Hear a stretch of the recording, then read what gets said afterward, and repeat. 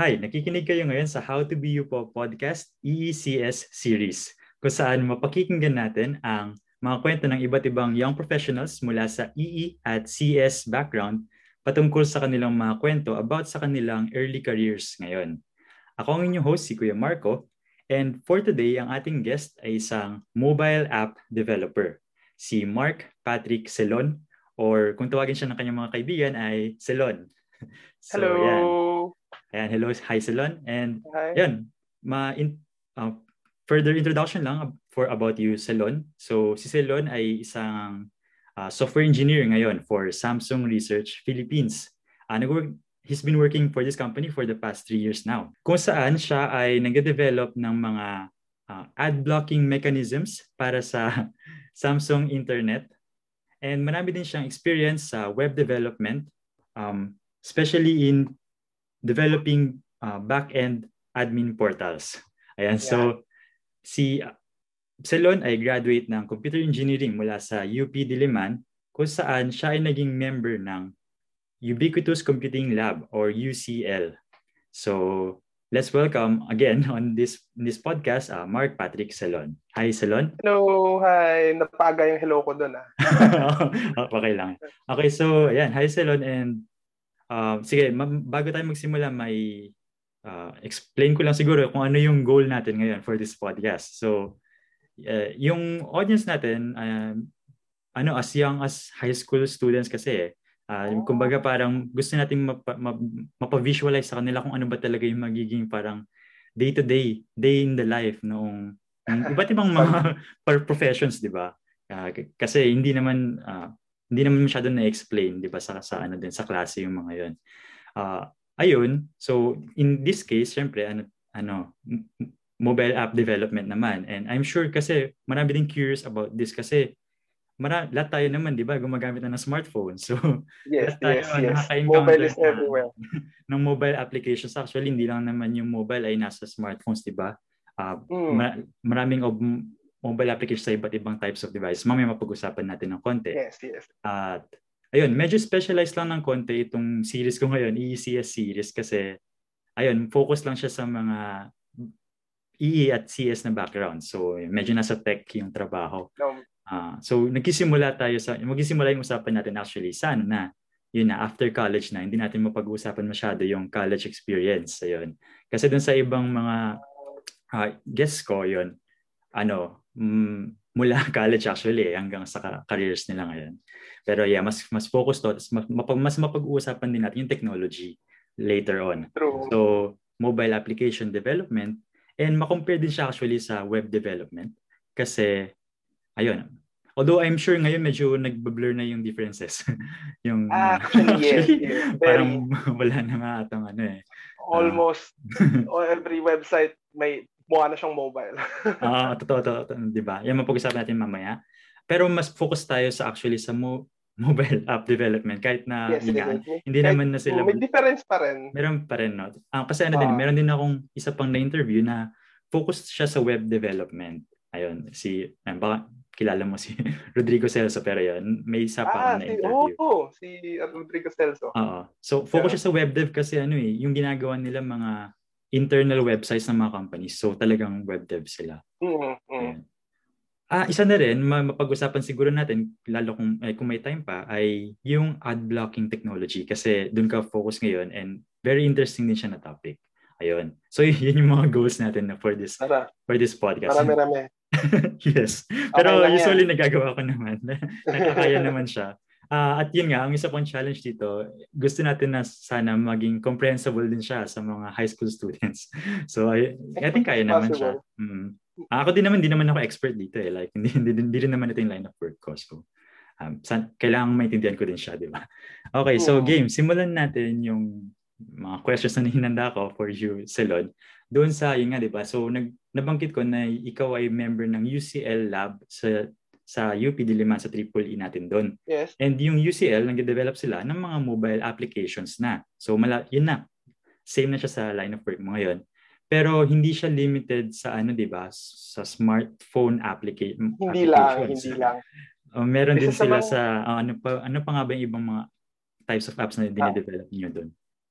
I would say isa sa mga pinaka-strengths nung laboratory namin when I was in college was IoT, Internet of Things. Kasi, for example, on my end, yung thesis namin, yung final project namin nung nag-college kami, gumawa kami ng traffic management system. Parang ang layo, di ba? Okay. Mobile. Parang ang layo sa Oo, mobile. Pero kasi, ang purpose kasi noon is yung mga maliliit na, kasi di ba, hindi naman, wala ka naman nakikitang computer, di ba, sa mga stoplight. Actually, mayroong computer sa mga intersection. Okay. Mga malalaki. Parang mga maliliit na case. Wait, Pero ngayon pa lang meron na? Okay, ngayon meron na. Usually meron talaga. Meron talaga. Kasi yun yung nagko-control ng mga stoplight. Pero sobrang simple pa ngayon, di ba? Hindi sila ganun kagandang klase kasi parang yung management system nila is parang dire-diretso lang. So, kung gusto mong gawin siyang... So, parang yung goal ng UCL is to, quote-unquote, smartify those kinds of things. Using parang make them smaller, make them better, make them smarter, more versatile. So, usually, ganun yung mga napupunta project. So, hindi lang siya limited towards specific smartphone apps. So, although, since nga, maraming, yun yung magandang vector nga. Kasi diba, everybody has a smartphone now. Madalas, ang nangyayari is ginagamit yung smartphone as a vector for that. Kasi, so, parang remote control, parang ganun. Ganun. So, parang control or idadaan mo sa cellphone kasi lahat ng tao may cellphone, magagamit nila. So, hindi lang siya pero maganda kasi siyang gawang platform, yung mobile. Kasi everybody has one. Yes. So, yan. Okay, so yun yung background mo from college. Tapos, ngayon, nung nag-graduate ka, ba't mo napili yung Samsung kung saan, as the company, para simulan yung career mo in this, in mobile application development, ganun? Actually, siya parang very multifaceted. Parang medyo may halo-halong decision. Kasi una sa lahat, isa sa mga parang nung dumaan ako sa Samsung is based doon sa work culture. Parang I would say marami kang pwedeng ma-access ng mga iba't ibang mga bagay. Kasi 'di ba, as I've said before, yung work ko right now is with ad blockers and mobile app development, pero marami din kaming na-access na iba't ibang klaseng research. Yes. Kasi since nga it's purely based on parang hindi lang siya tawag doon, 'di ba, mga research and development. So hindi lang development, meron ding research. So marami din kaming research on AI, edge for artificial intelligence or more on cloud computing, ganun. So maraming resources din na parang usually malalaman mo lang if you try to maghahanap ka na talaga sa sarili mo. So kung let's say gusto kong matuto about AI, may matatanong din ako sa Samsung na even though yung work ko is actually very different. So hindi siya parang katulad siguro ng hindi ko kailangan maghanap ng startup na specifically dedicated to AI para at least magkaroon ng knowledge about it. So parang I can keep tabs on other different technologies even though kahit hobby lang. So yeah, ma-describe mo nga ng konti kung ano yung mga na-experience na gawa mo ng mga projects for Samsung. So nung simula, yun nga, marami nasa web development ka na bang na kwento mo sa akin. And so doon muna tayo, tapos after that yung work mo na ngayon about sa ad blocking. So siguro nung nag-start ako, this was in 2018. Actually, last week yung first week ko sa Samsung. So, parang almost 3 years anniversary ko na. Okay. So, nung first few months ko, I was training, of course. Tapos, yung unang first quote-unquote real project namin, which is called Play Galaxy Link. Ito yung parang version ni Samsung ng Steam Link, which is used to connect PC games to a mobile device. Tapos, nagsistream lang. So, parang ang ginagawa namin nun, doon was yung back-end portal para doon sa mga admin or sa mga gumagamit or at saka yung mga yung actually gumawa din kami ng customer facing kahit ng onte. Yung mga parang yung mga parang homepage mga homepage. Kasi it's a mobile app So parang at least at the very least kahit may homepage or gano'n. So kami din yung gumagawa nun. So yun mostly yung ginawa namin sa web dev. So marami din ako natutunan in terms of how to make at the very least how to make a website and then how to deploy, paano mag continuous integration every time na mag-upgrade ka or yung mga backend APIs, especially when you're connecting not only to customers that are trying to access your website, but also yung mga mobile devices na gumagamit mismo ng app. So marami din kasing interconnect yun eh. So usually doon kami natututo. So of course, coding practices, good tooling, good testing, ganun. Doon din kami natututo. So parang yun yung una kong project na natuto ko about software engineering in general. Kasi ibang-iba na kapag nasa na, 'di ba? Sa industry na kaysa dun sa yung nasa college pa lang tayo, 'di ba? Yung mga malilit nating mga projects noon. Oo. Sobrang different. Ibang-iba naman. It's very different kasi kapag, for example, kapag university, you don't really, di mo naman masyadong, you're making it for your own usage, di ba? Either for your own usage or sa mga kaibigan mo or sa mga mga kakilala mo or for example, if you're submitting it as a requirement sa mga prof mo. So, hindi naman, so parang sobrang liit ng scale. At the very most, at most, siguro 100 yung makakita ng website mo. Kung in comparison to a public website na 100,000, 10,000, thousands, millions yung titingin, more and more cases may masisira if you code it like a school project, ganun. So maraming checks and balances talaga pagdating sa software. Checks and balances yung isa sa ini-implement niyo para mag-scale siya. Okay. So, of course, maraming tinatawag na software engineering methodologies. So, meron tinatawag ng mga agile, mga waterfall, maraming technology. Okay. Ito naman in terms of yung process na ng project planning, parang deployment. More on the project planning na talaga siya. So, hindi naman siya, actually, masyado na, parang marami pang ways to create a project. Pero in essence talaga, ang ano lang naman doon is just test it, and test it thoroughly para lang hindi siya, ganun yung talaga yung malaking difference in comparison to normal projects lang na parang hobbies. Okay. Tapos ngayon nga, di ba yung mga applications na ngayon, parang continuous siya na i-develop. Kahit na na-release na siya, ginagamit na siya actually ng mga users. Dine-develop pa rin siya ng mga developers. So, minomonitor din siya. Actually, paano ba yun? Halimbawa, yung project mo before, syempre wala ka na dun ngayon. Minomonitor pa rin ba siya hanggang ngayon? Tapos iba yung tao na yung mga nagmamonitor sa kanya. Ganun ba? Paano ba siya? Nung umalis ako sa project, kasi ngayon, shutdown na yung project, sadly. Kasi hindi naman pumatok yung product. So, pero nung at that time, nung umalis ako, active pa yung project. Na-release na, pero active pa yung project. Nung umalis ako, iba na lang nag-maintain. So, there's a different, of course, merong matatawag na continuous integration and continuous development na tinatawag na kapag nagko-code ka, as much as possible, as soon as matapos mo yung ginagawa mo on a certain part, kaya na dapat siyang i-deploy to actual parang production, parang level na parang ando na siya sa labas. So, merong ganong klaseng pipeline naman na pina-follow, and then everyone na natira doon, nung mga nagme-maintain, usually, kapag may nakita silang bugs na kailangan i-fix or merong hinihingi na upgrade para kailangan nilang i-upgrade ito, they can do that easily. So, parang kailangan usually papasok din ulit doon yung project planning, kasi if tama yung project planning mo, kaya mo i-set up ng mabilis yung workflow na gano'n, kahit na matagal siya. And the funny thing is that even though kahit ganun, it almost works for any kind of project, kahit web dev, mobile app development, software engineering in general usually talaga.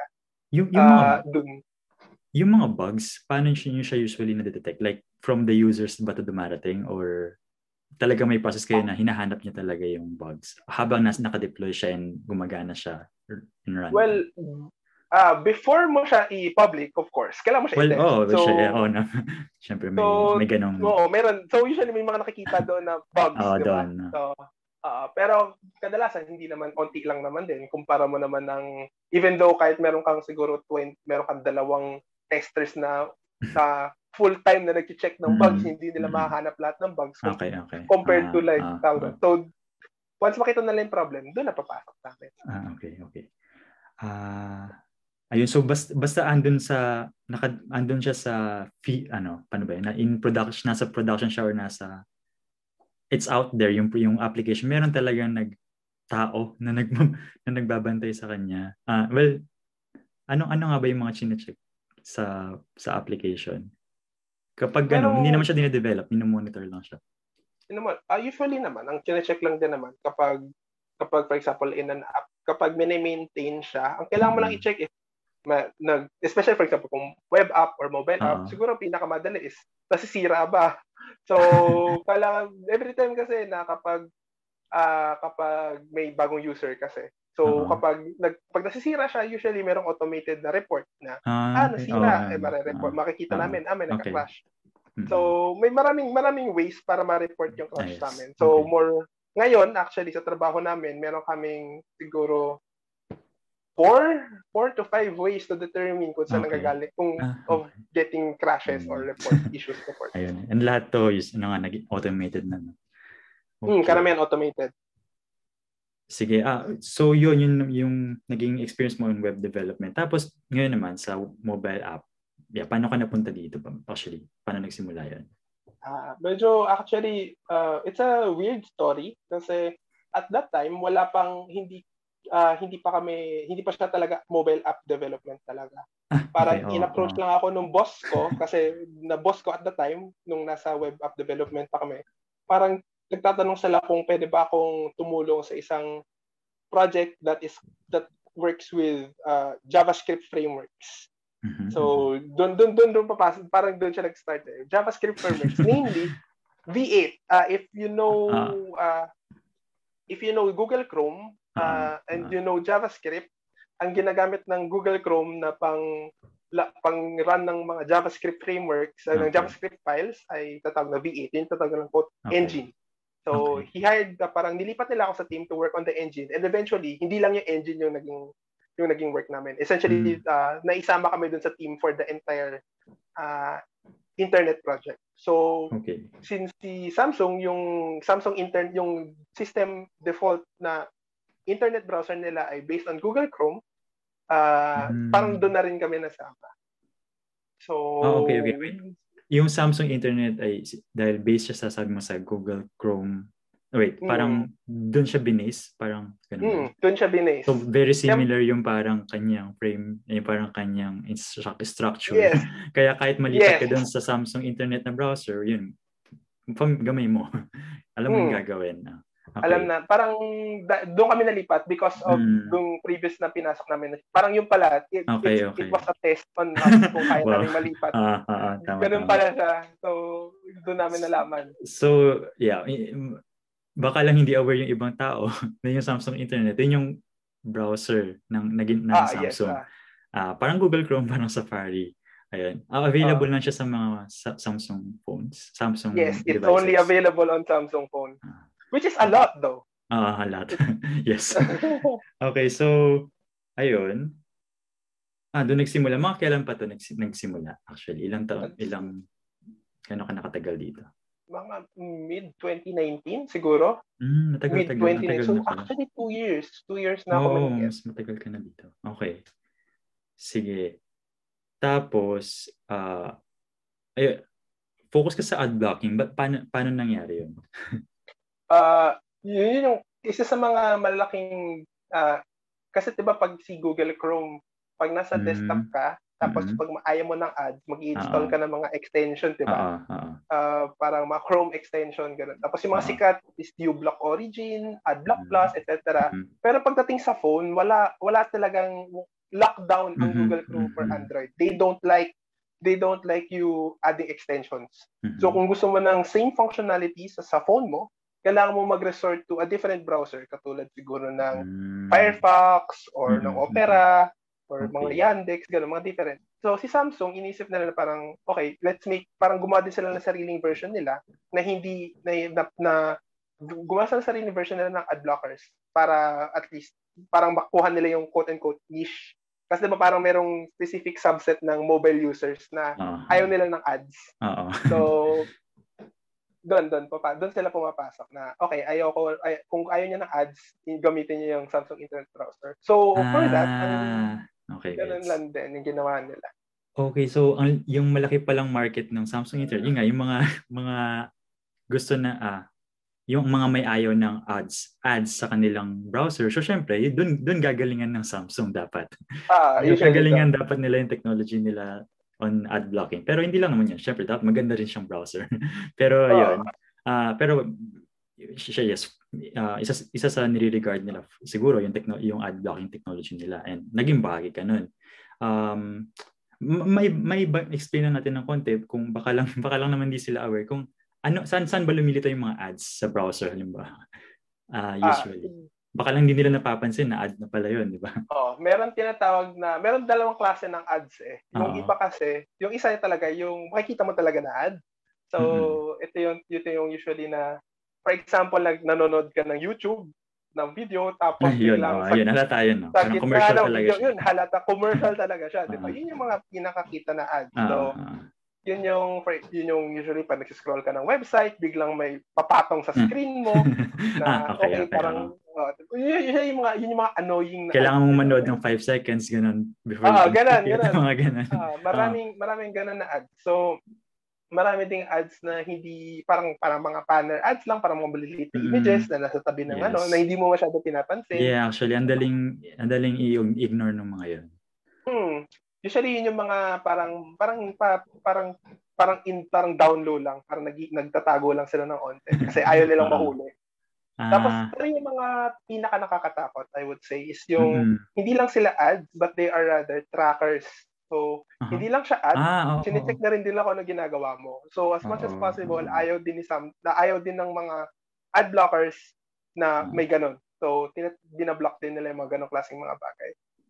Mga culprit nito is mga social media sites, katulad ng Facebook, Instagram. Kaya pa nagtataka ka, nag-search ka nag-click, diba pag usually sa Facebook may nakikita ka mga memes, mga posts, nag-click ka lang ng something about ng mga siguro nag-click ka na something about flashlight, ganun. May nakita kang flashlight na cool, ganyan. Pag tingin-tingin mo lahat na ng ads mo tungkol sa flashlight.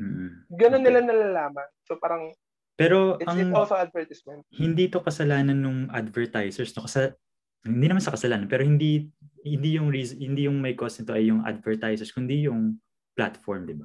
No, kasi sila yung nag-sell ng data eh.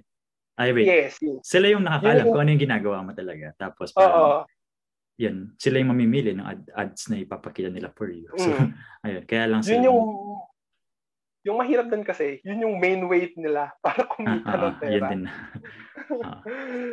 Okay. So, mahirap siyang tigilin. So, as much as possible, parang kailangan paano mo i-check kung paano mo siya i-combat.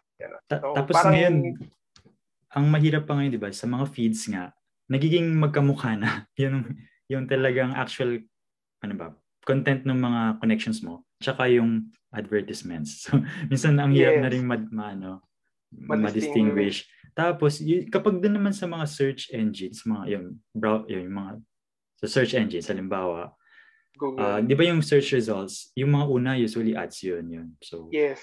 Tapos, yun nga, kamukha niya din yung mga susunod na talagang, hindi ads, parang top results. Ganun.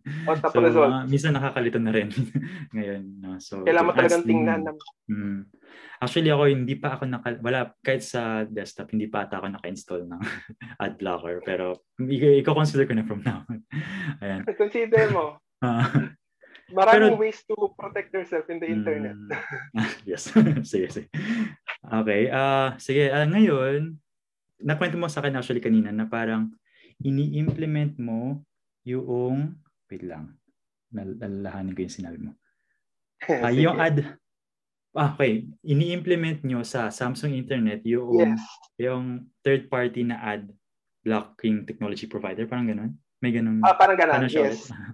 So, kasi diba, parang in the way na ini-implement namin siya in the same way na ini-implement siya on desktop. Kasi diba on desktop, pag-install ka ng ad blocker. So, parang as much as possible, ang gusto namin, parang ganun din the same way ka na pag gusto ko magkaroon ng ad blockers, mag-install lang ako, tapos activate ko lang. Tapos goods na. So, so parang pinapadali niyo yung process ng pag-i-install.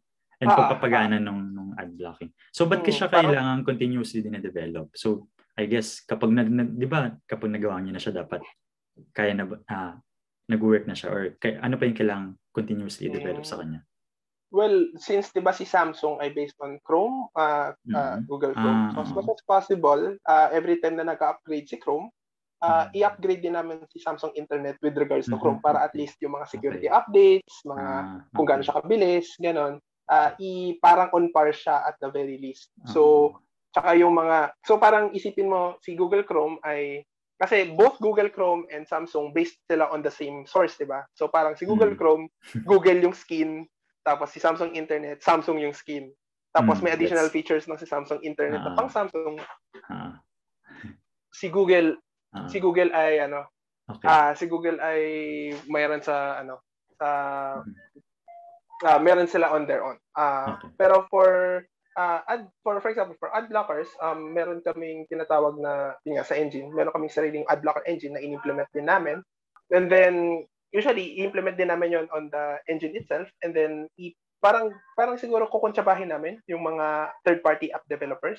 So, for example, let's say meron kaming kausap from AdBlock Plus, or meron kaming kausap from AdGuard or any other, parang yung mga sikat na ad blockers na parang, okay, ito, sila kasi, meron silang sariling standardized na parang filtering mechanism. So, sabi nila, bigay niyo sa amin, parang, since open naman siya, you can just ask them na, okay, give us your filters, tapos itatry namin i-block yung mga websites based on those filters. So, parang, ganun din siya gumagana sa Google Chrome or sa any kind of ad blocker sa desktop. So, parang, hihingi ka ng list of things to block from mga providers ng mga community, kasi mga community lists din yon. Tapos, after nun, kapag nag-load ka ng website, gagamitin mo yung listahan na yon na, okay, may nakita, sabihin nito, may nakita kong ad, ibablock natin. Okay. So, yun. So, more or less ganun yung operation. Same way it operates on other browsers in the desktop. So, for example, siguro ang pinakamagandang example is pag pumunta ka sa yahoo.com sa mobile, merong napakalaking ad sa gitna, siguro, sa pinakaunang makikita kang ad. May nakalagay siguro doon na pag gusto ko i-block yon, meron kaming hihingin na filter na tinatawag na, siguro kahit din naman ganun ka-importante yung syntax, pero parang something along the lines na yahoo.com images. Ganon. Pag nakita kang ganang image, bablock natin. Okay. So, parang mukha lang siyang komplikado, pero it's actually fairly simple. So, the reason we have to continuously update those is kapag may bagong filters na gustong i-support, or may bagong kinds of things na kailangan i-block, or nagbabago yung under the hood yung engine, tapos kailangan namin i-adjust. So, parang more or less ganun lang din. Okay. So, in this kind of work, how will you describe yung Selon, yung day-to-day activities mo? Kaya ba siyang parang i-describe kung ano yung mga madalas mong ginagawa? Lang actually. Parang medyo, naman siya, segmented naman siya. Kasi meron kami tinatawag na, as I said before, marami kaming side projects sa Samsung. So parang may time din for the side projects, no? So parang usually, parang first few hours of my day, I will work on my main project. Tapos dun sa main project na yon, since release na si Samsung Internet, actually kakatapos lang ng open beta niya for the next major version. So usually makaka-receive kami ng mga automated na error reports or mga issues. Okay. And then mangyari na lang is we just maintain those. So we just fix those, and then i-deploy na lang siguro sa susunod na release. Tapos kapag okay na, may mga future major release plans, gagawin lang din namin yun. So that's all for the main project. For the side projects, usually depende kung anong klaseng side project, pero more or less either research or parang media development, or parang, actually, isa sa mga pinaka-interesting na side projects ko is gumagawa kami ng programming problems for internal contests sa loob ng Samsung. Okay. So, parang gumagawa lang din kami ng gano'n. So, write-ups, problems, gano'n, data. Yun, hindi natin napag-usapan yun about, nung pinag-usapan natin kanina yung culture sa Samsung. Meron din kayo mga internal competitions, no? Na mukhang siniseryoso nyo din. Ay, so hardcore. And, well, nakakatawa din yun na maging competitive ng mga tao. Sige, dun sa research part, paanong research to? Like, umabot ba sa pagbabasa ng academic papers? Paano ba ito? Actually, hindi, kasi parang yung isa sa, meron kasing, diba ako, right now, mobile app developer ako. Pero yung ibang mga kakilala ko or mga parang ibang mga teams sa Samsung ay purely research driven. So, yung iba talaga sa kanila ay talagang ang plano nila is magkasabit sila ng papers or gumagawa sila ng mga gumagawa sila ng patents, etc. So more on talaga pure research. So for example, pag nag-hold sila ng special interest na parang seminars or ng mga so tinuturuan nila kami. So in this case siguro yung Carrot na nagtuturo sa amin is talagang sobrang galing niya sa language processing. So tinuturuan niya kami. So pinapabasa niya kami ng mga papers, etc. So more on ganun lang din. Like hindi kami stress na gumawa ng sariling paper. Hindi naman kami in-expect. Pero at the very least, mas okay na aware kami. Kasi para at least alam namin kung paano kung kailangan namin trabahuhin. Alam namin kung saan kami magsisimula. Ano yung aaralin namin in the first place. Okay. Actually, yun sa idea creation and yun. Siyempre, kapag may idea ka tapos tatry mo siyang i-present, paano yung proseso na yun? Like, meron bang parang may event na kung saan mag-present kayo or anytime lang to na pwede kang mag-present ng idea na nabuo mo from your side projects, ganun? May dalawang ways sa Samsung right now may dalawang main ways siguro. Isa siguro yung kahit kailan as long as before siya ng deadline. Kasi yung deadline very very broad, parang from January to October, ganun. Basta before the year ends. Okay. Patent. Doon yung marami sa mga So parang for example, sa tingin mo meron kang idea na patentable or parang kasi parang medyo intimidating siya kasi 'di ba parang ang patent ay more on inventions, 'di ba? Yes. So parang pero hindi siya intimidating na intense na hindi naman kailangan change the world yung idea mo. Kailangan lang mo lang mag-define ng system na sa tingin mo, this is a very noble way of doing things. Na parang sa tingin mo, hindi siya kailangan changeable. Basta it's something solid, something na sa tingin mo kaya ma-apply somewhere, and it's something na sa tingin mo other people don't really do. Other people don't really. So if you're trying to make something fresh, trying to make yung kung sa tingin mo fresh yung method mo, you can always submit a patent request. So either that or parang kunyari gusto mo ng something kasi 'di ba yun invention lang yun. It's just a method. So if you want something more concrete, usually magsasubmit ka siguro ng proposal to marami kasing conferences si Samsung kasi yun nga malaki, it's a very big company. Yes. So marami siyang mga developer conferences or mga call for proposals. So usually meron ka talagang gustong idea na parang gusto mong isubmit sa company, you can always make one and then you can always submit one. Ngayon, yan na yung parang naging day in the life mo. Pero noong parang naabutan mo nga ba yung hindi pa talaga released si Samsung Internet? Like, baka hindi na. Hindi na. Matagal. Actually, matagal na sila. Matagal na. Well, of course, si Samsung Internet has always been there since nagkaroon ng Samsung phones. Pero yung current iteration niya na parang, kasi dati kasi hindi siya Google Chrome based. Dati parang may sarili silang talagang ginawa for it. Pero parang isip nila, parang masyadong effort. So, kasi diba, ang funny thing kasi diba, Android based ang Samsung. Android-based yung mga phones. Yes. So, kung Android-based ka, may Google Chrome na kasama. So, bakit parang ako yung inisip ko sa sarili ko, bakit ka pa parang unlocking effort kasi na gagamit ka pa ng separate na kung pwede ka naman, di ba? Parang based using Chrome, yung Chrome as a base. Add mo na lang yung Samsung features on top of it para mas madali siya i-maintain. Yes. Okay, so pero siguro kung halimbawa on the development ka pa lang ng isang bagong project, hindi ganyan yung magiging mo. No? Siguro mas focus ka doon sa project lang na yun. Parang wala ka masyadong time for side projects na gano'n. Well, hindi mo pa siya na-experience.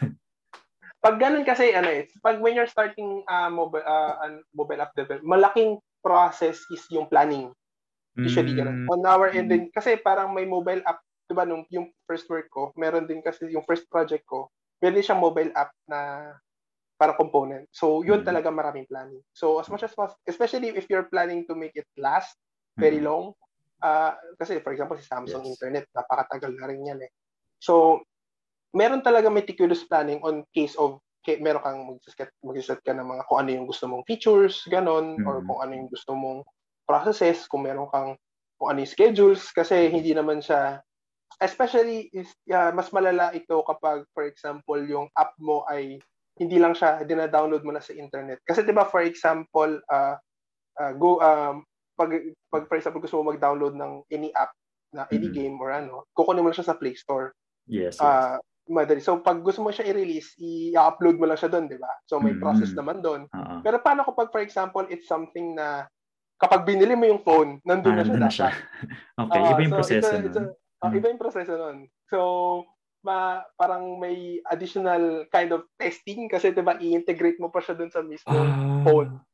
So may kakausapin mo pa yung mga teams tungkol dun sa phone. So usually parang nakaka-experience din kami na siguro bago whenever kapag may bagong phone na nire-release.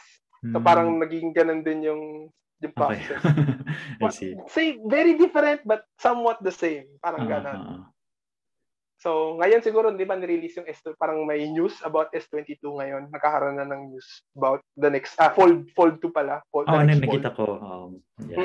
So, parang ngayon kami, yun yung focus namin ngayon. Kailangan namin ma-integrate yung Samsung Internet sa Fold 2. Very different ang Fold 2 sa normal na phone. So, of course, it's very different paano mag-handle. So, Selon, ito, bilis lang tayo sa second part. Mas ma-describe pa natin yung technology. So, una actually, gusto ko talagang matanong kung saan-saan nagkakaiba yung mobile app development at saka web development. Yan. Siguro pinakamalaki for me. Kasi ako ay Samsung is a Korean company. Ito magandang backstory to Kasi up until siguro a few months ago, almost all Korean companies are required to use Internet Explorer, at least to support Internet Explorer. For government transactions, required sila mag-ID. Okay. Kasi merong law, for some reason, merong law sa Korea dati na for internet transactions, meron silang meron silang required na gamitin. And that only works parang ActiveX something protocol. And that protocol only works on Internet Explorer. Okay. So, nakakatakot siya. And it's something na siguro it's a pain for web developers, but it's also parang limit. Siya yung malaking difference that you're very limited. Ang end result mo kasi for a web app is a web browser. Yes. So, you are limited and also parang yun yung ecosystem mo. So as much as possible, you want to fully utilize yung mga browsers na gamit mo to yun yung platform mo. So gusto mo, it works very well on those browsers. So kung comparison sa mobile, it's mobile app. So ang platform mo is the mobile OS, which is either Android or iOS or Huawei, kung ano man yung OS nilang bago ngayon. Huawei, Harmony OS ata, if I recall correct. Yes. So, iba yung capabilities. Iba din yung, even though the end result might look the same, kasi right now, ang mga web apps ay, ang UI nila ay parang katulad na rin sa mobile apps, diba? Kasi I've said before, na parang halos lahat ng web apps na nakikita mo ay parang mga mobile app na lang din kapag tinitingnan mo. Pero at the very least, yung ecosystem is very different. Kasi sa mobile OS, you can access a lot more things na hindi mo ma-access sa web. Pero sa web, meron ma-access na mga bagay na hindi mo normally na-access hindi mo alam sa mobile. So, parang kasi very complex ang isang browser.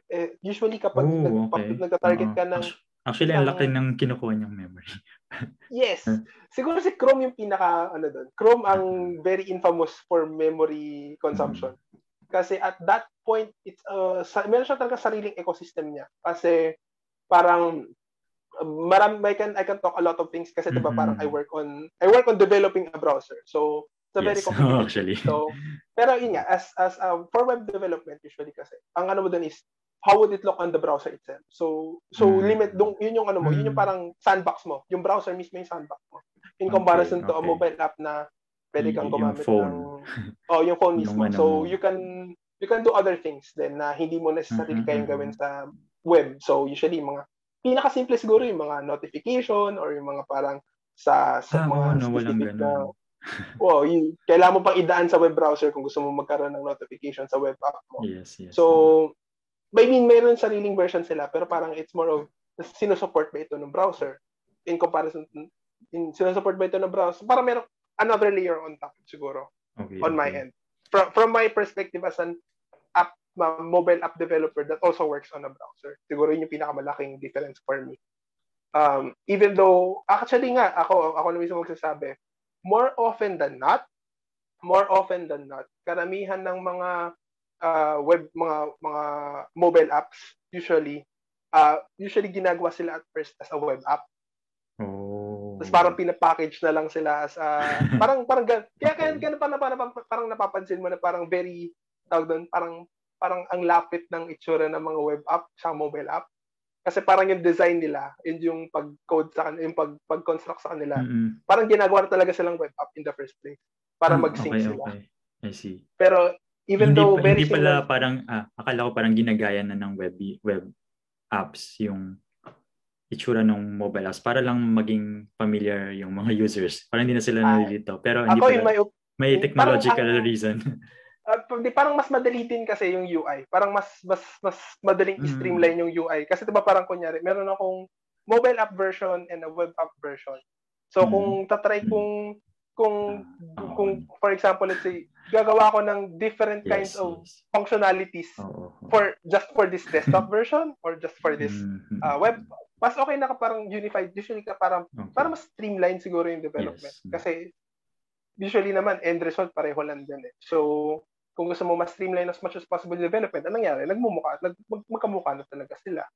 So parang ganun talaga yung nagiging in my experience na kapag naghahanap sila, pag gumagawa sila ng apps in general, whether web app or mobile app, nangyayari is parang nagsisync na talaga yung parang UI or yung look and feel nung app na yun.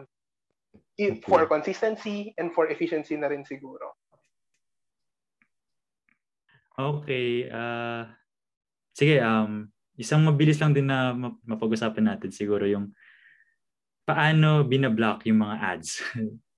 Sundan natin. So mula sa pag-request ni user sa kanyang browser, halimbawa, or sa application, sa mobile app niya, ng something from the internet, halimbawa. Di ba ganun naman yun? So yung request na yun, saan yun pupunta? And saan ba binablock yung ad? Doon na ba mismo pagbalik niya? Doon na sa mismong app, parang doon na lang hindi siya lilitaw, or bago pa i-submit yung request, inaalis na yung request for ads. Paano ba to? Actually, almost right on the money yung sinabi mo na bago pumasok yung request. Kasi di ba parang merong certain protocols when you're searching an app. So for example, when you're loading a website. So maraming magagandang resources, especially from Google themselves. So whenever you load a website, so of course papasok yung website, diba? So usually in the form of an HTML file or something similar.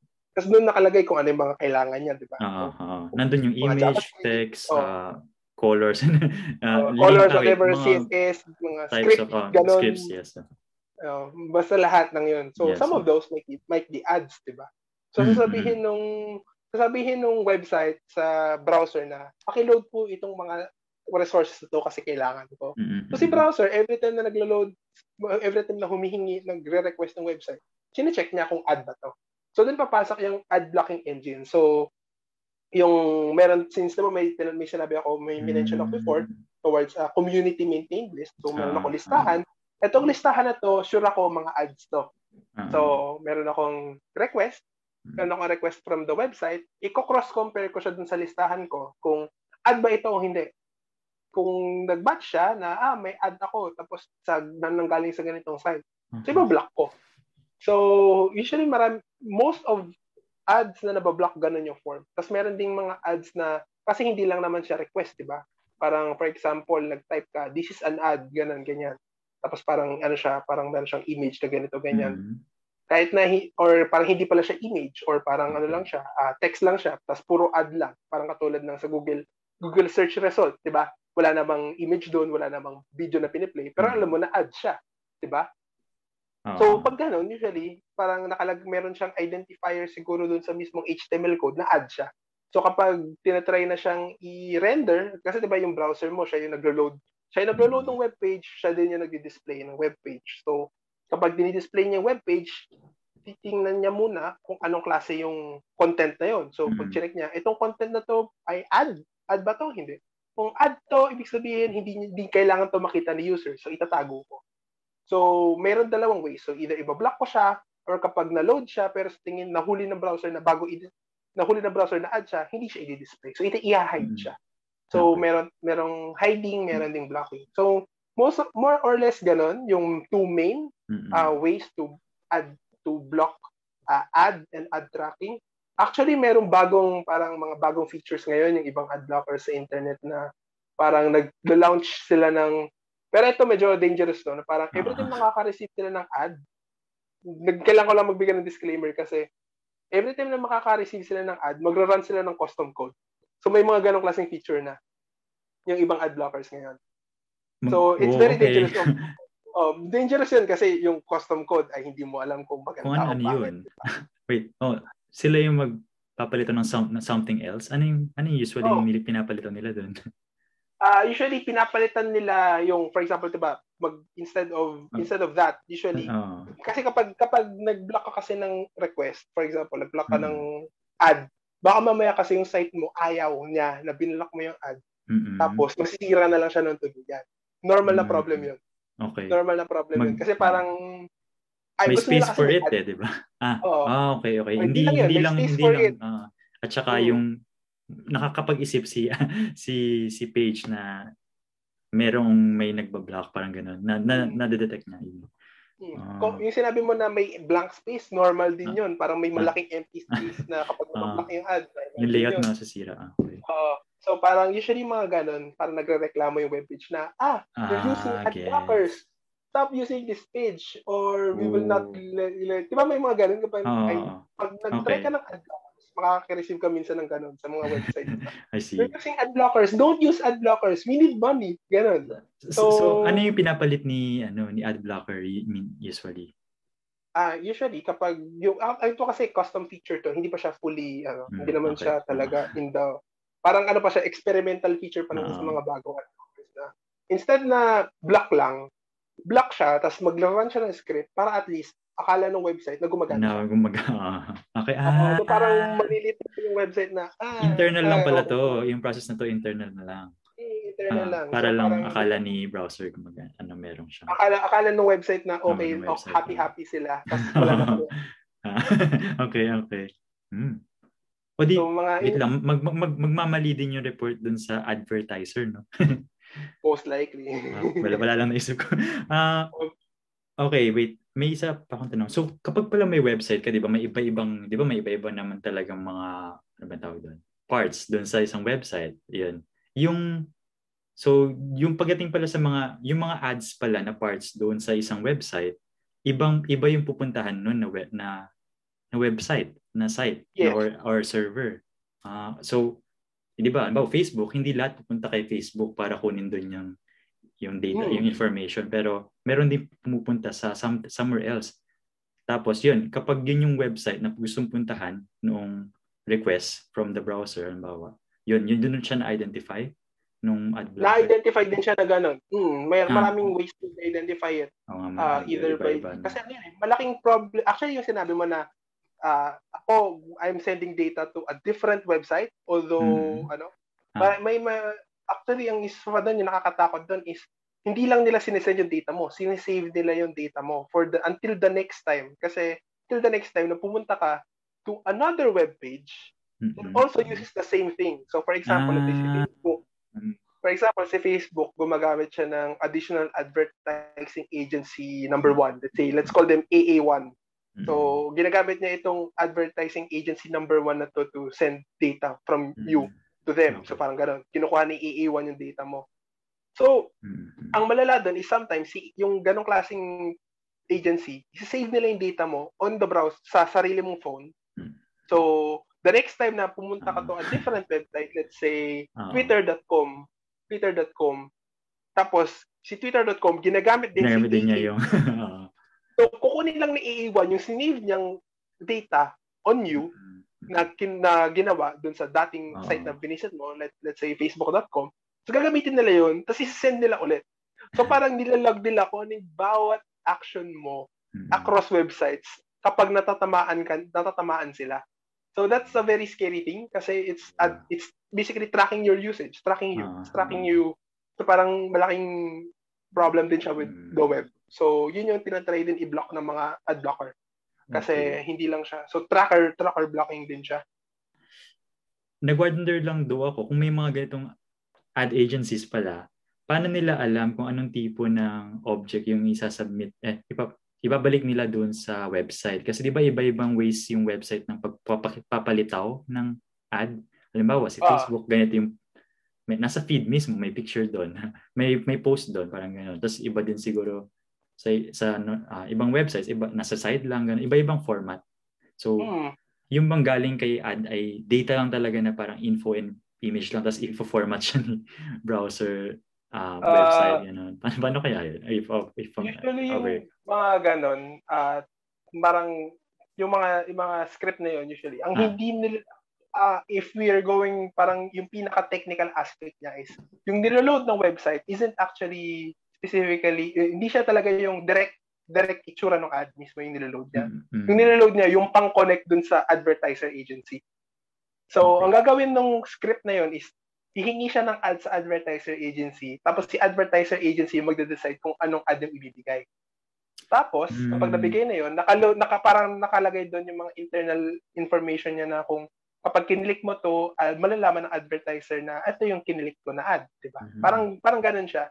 Parang maraming pero in essence, ang ano nila is, kaya nilang i-track kung ano yung ginagawa mo, kung ano yung kinilik mo, kung saan mo kinilik, and then kung saan ka nang galing, parang ganun. Okay. So more or less parang medyo sophisticated pero yun yung mga normal na ways para makapag-track ka ng ads on the internet. Okay. Maraming doon parang tas usually yun lalagay doon sa database nila. Tapos nakalagay doon kung saan ka nang galing, saan mo kinilik, ano itsura ng ad, anong klaseng ad yung, kung anong graphics yun, kung banner ba siya, video ba siya, or parang ganun. So, usually nare-report yun based dun sa kinonect, dun sa pag-connect. So, konting tweaking na lang yung gagawin ng website para mag-cache siya dun sa formatting nila, sa layout nila, di ba? Kasi may differences din. Pero, naman, same lang naman sila. Either banner siya, either parang square siya na picture, o pop-up. Medyo similar nga naman. Okay, so, sige, final, na lang, Salon, ay, ikaw ba, maliban dun sa mga side projects mo doon for Samsung, meron ka din bang personal projects on your free time, gano'n, na dinidevelop ngayon or in the past siguro? Mga mobile apps. Mobile apps, hindi siya ganun ka-prevalent kasi parang yun nga, medyo pero on hobby projects din kasi. Parang plano kong para at the very least matuto ulit ako. Kasi diba dati yung first project ko ay web app development. Para at least hindi ako ma-rusty doon.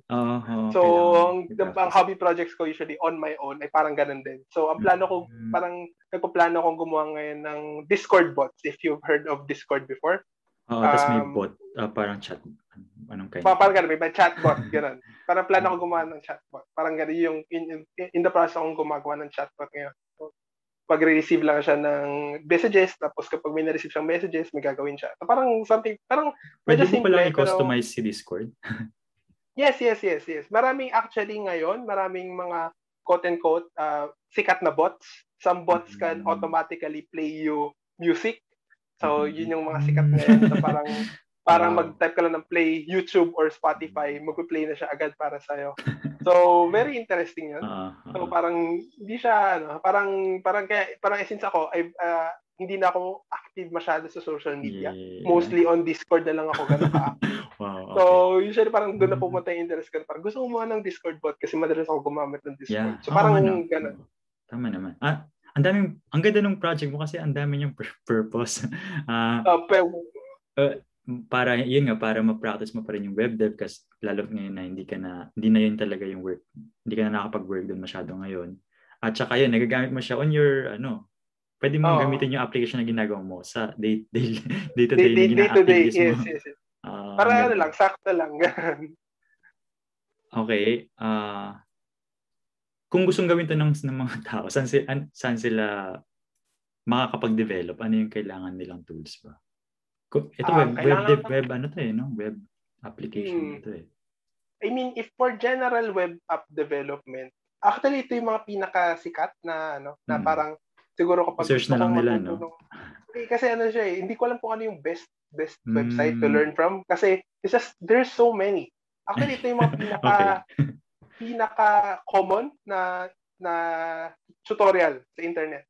Isa mga pinaka-common na tutorial sa internet. Paano gumawa ng website? Ito yung mga it's a very parang of course it takes a lot of time and effort to make to become experienced.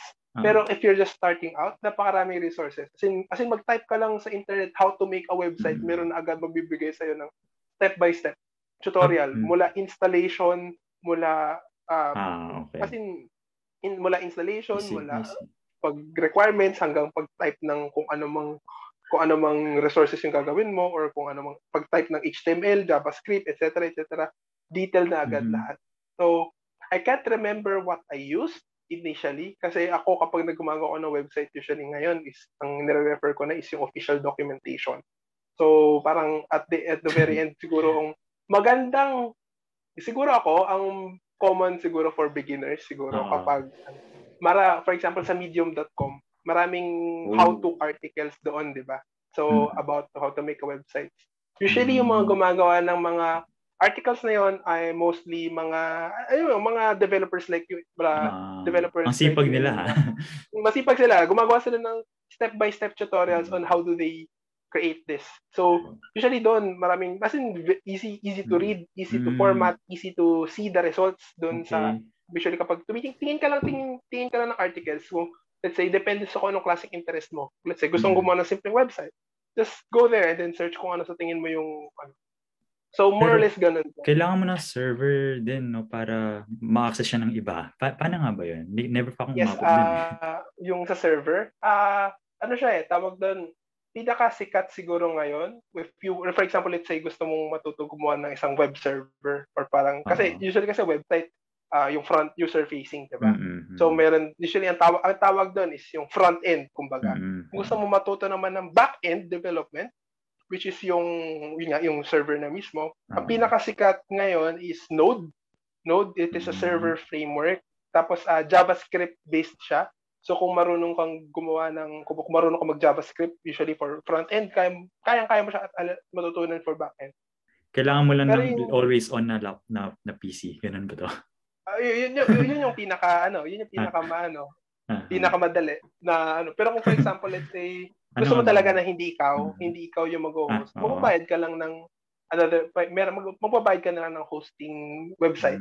So, hindi ako sure kung ano yung mga sikat ngayon kasi dati ang ginagamit ko lang mga AlphaGo tsaka GoDaddy.com pero matagal na akong rin nag-host publicly ng isang website. So, yung mga ganon, usually, you would just pay them something tapos magpo-provide sila ng 24/7 quote-unquote server for you. Tapos doon mo na i-host yung website. Okay. So, mostly, parang lang siya. Since especially kung user ka, parang customer user ka lang na hindi naman super laki ng super laki ng kailangan mong scope. Baka mas madaling ganun, no? Magkumuha ka na lang ng provider kasi may sarili kang server kasi mas mahihirapan ding accessin ng mga tao yung server mo kasi ang layo. At saka gagawa ka na, connect ka din naman sa internet. Kailangan mo pang i-maintain. Tapos yung at the very least, kung magbabayad ka na lang ng, mura lang naman Yung iba kasi parang wala pa atang 250 kada buwan. So, usually kapag mabilis. Parang ang kailangan mo nang alalahanin yung actual na website mo. Kasi kapag ikaw yung nagde-deploy on your own, iba pang you have other things to worry about. So, you have other, it's a different kind of, kasi iba pa ang web dev dun sa operations mismo. Parang meron siyang separate na field of work na how to deploy a website. Merong specific na, technical skill set. Yes. May mga tinatawag na nasa operations people tsaka DevOps people, diba? Yeah, DevOps, yes. Release manager, may mga ganun na daw. May mga ganun. Automation people, automation testers. Mga specific jobs na. Pero nasa loob pa rin siya ng yun. Software engineering na. Overall. Web development or mobile app development. App development. Yes. Ito yung pinag-usapan natin, kailangan ng server yung mga web applications. Pero kapag mobile app, di ba yung iba kahit wala silang server? Kasi minsan, yung app na yun, talagang on its own, contained lang, mag-exist, diba? No? Contained lang. Okay, so, yun, madali, medyo madali kapag ganun. At yung paggawa naman ng mobile app, ang dali na rin ngayon, di ba? Kasi parang, Bawa kung Android ka, ano nga bang kailangan mo para Android Studio lang kailangan mo. Android Studio lang yung IDE, yung just one piece of software. Okay. Na free naman siguro. Free ba? It's free. Ang hindi lang free is kung i-register mo siya sa Google Play Store tapos may hingi ka ng bayad. Okay. May bayad. Kailangan mo magbayad sa Play Store. Okay. May fees siya. May fees. Nakita ko lang kasi yun sa mga iOS apps kapag gagawa ka ng ganun. Kailangan mo ng Mac. Kailangan mo ng Mac, di ba? Para yun yung may limitation kapag gusto mo iOS apps. Sa iOS. Kailangan may MacBook ka. Pero nakita ko sa MacBook, nakita ko dun sa pag-develop ng iOS apps, yung IDE sa paggawa ng application, drag and drop. Ganon din ba dun sa nabanggit mo sa Android? Ano na ulit? I would say hindi code talaga siya. Well, kinukode din naman yung sa I would say mas ano dun kasi from my experience with Android, hindi siya since hindi siya ganun kasimple na parang pwede ka mag-drag and drop. Pero pwede ka of course, maraming pampadali ng buhay sa Android. Pero hindi siya yung to the level na kasi iba ang siguro advantage ang lawak ng Apple. Konti lang yung devices onti lang devices So you can just make drag and drop and you would expect it to work perfectly. Actually, siset mo ata kung anong mga devices siya dapat mag-apply. Tapos, diba? mag-iiba yung screen mo na agad. Same size na siya dun sa device, sa phone. So parang hindi siya ganun ka-consistent with Android kasi sobrang daming Android Kaya phone. Kailangan mo talagang i-code para mag-siya ngayon. Mag-flexible siya kung ano man yung phone, no? Okay. Pero yun, kahit sa iOS device yun nga, pwede kung may MacBook ka at least, pwede kang mag-drag and drop ka lang doon na makakabuo ka na ng simpleng app. Tapos, yun nga lang, para usually yung mga ganito, para malagay sila sa store, parang kailangan i-check siya. May mag-check, syempre, kung may quality ba, kung maganda ba yung app na ginawa mo. Ganun. Ayun, para magamit siya ng ibang tao. Madali siyang simulan, no, yung mga ganitong projects, no? Usually, actually mas madali siya simulan kung may MacBook pa kasi as you said before niya, very straightforward gumawa ng mobile app sa iOS lang kasi yun nga, lockdown yung ecosystem. Kasi parang yun yung advantage ng Apple. Maganda yung ecosystem nila, standardized yung ecosystem nila. So kung gusto mo gawa ng mobile app, alam mo lang kung anong gagawin mo, alam mo kung ano yung magiging itsura. Hindi mo siya parang katulad ng Android na sobrang daming devices, sobrang daming kailangan i-support. So parang mas komplikado gumawa ng pero I mean kahit simple yung app, simple yung output, may kailangan ka pa ring additional na kailangan i-check. So at that point usually, pero at the very least, both of them dapat free to pick up. And easy to learn eventually. Ang magiging sagabal mo na siguro is yung mga App Store guidelines. Yeah, actually. Ayan.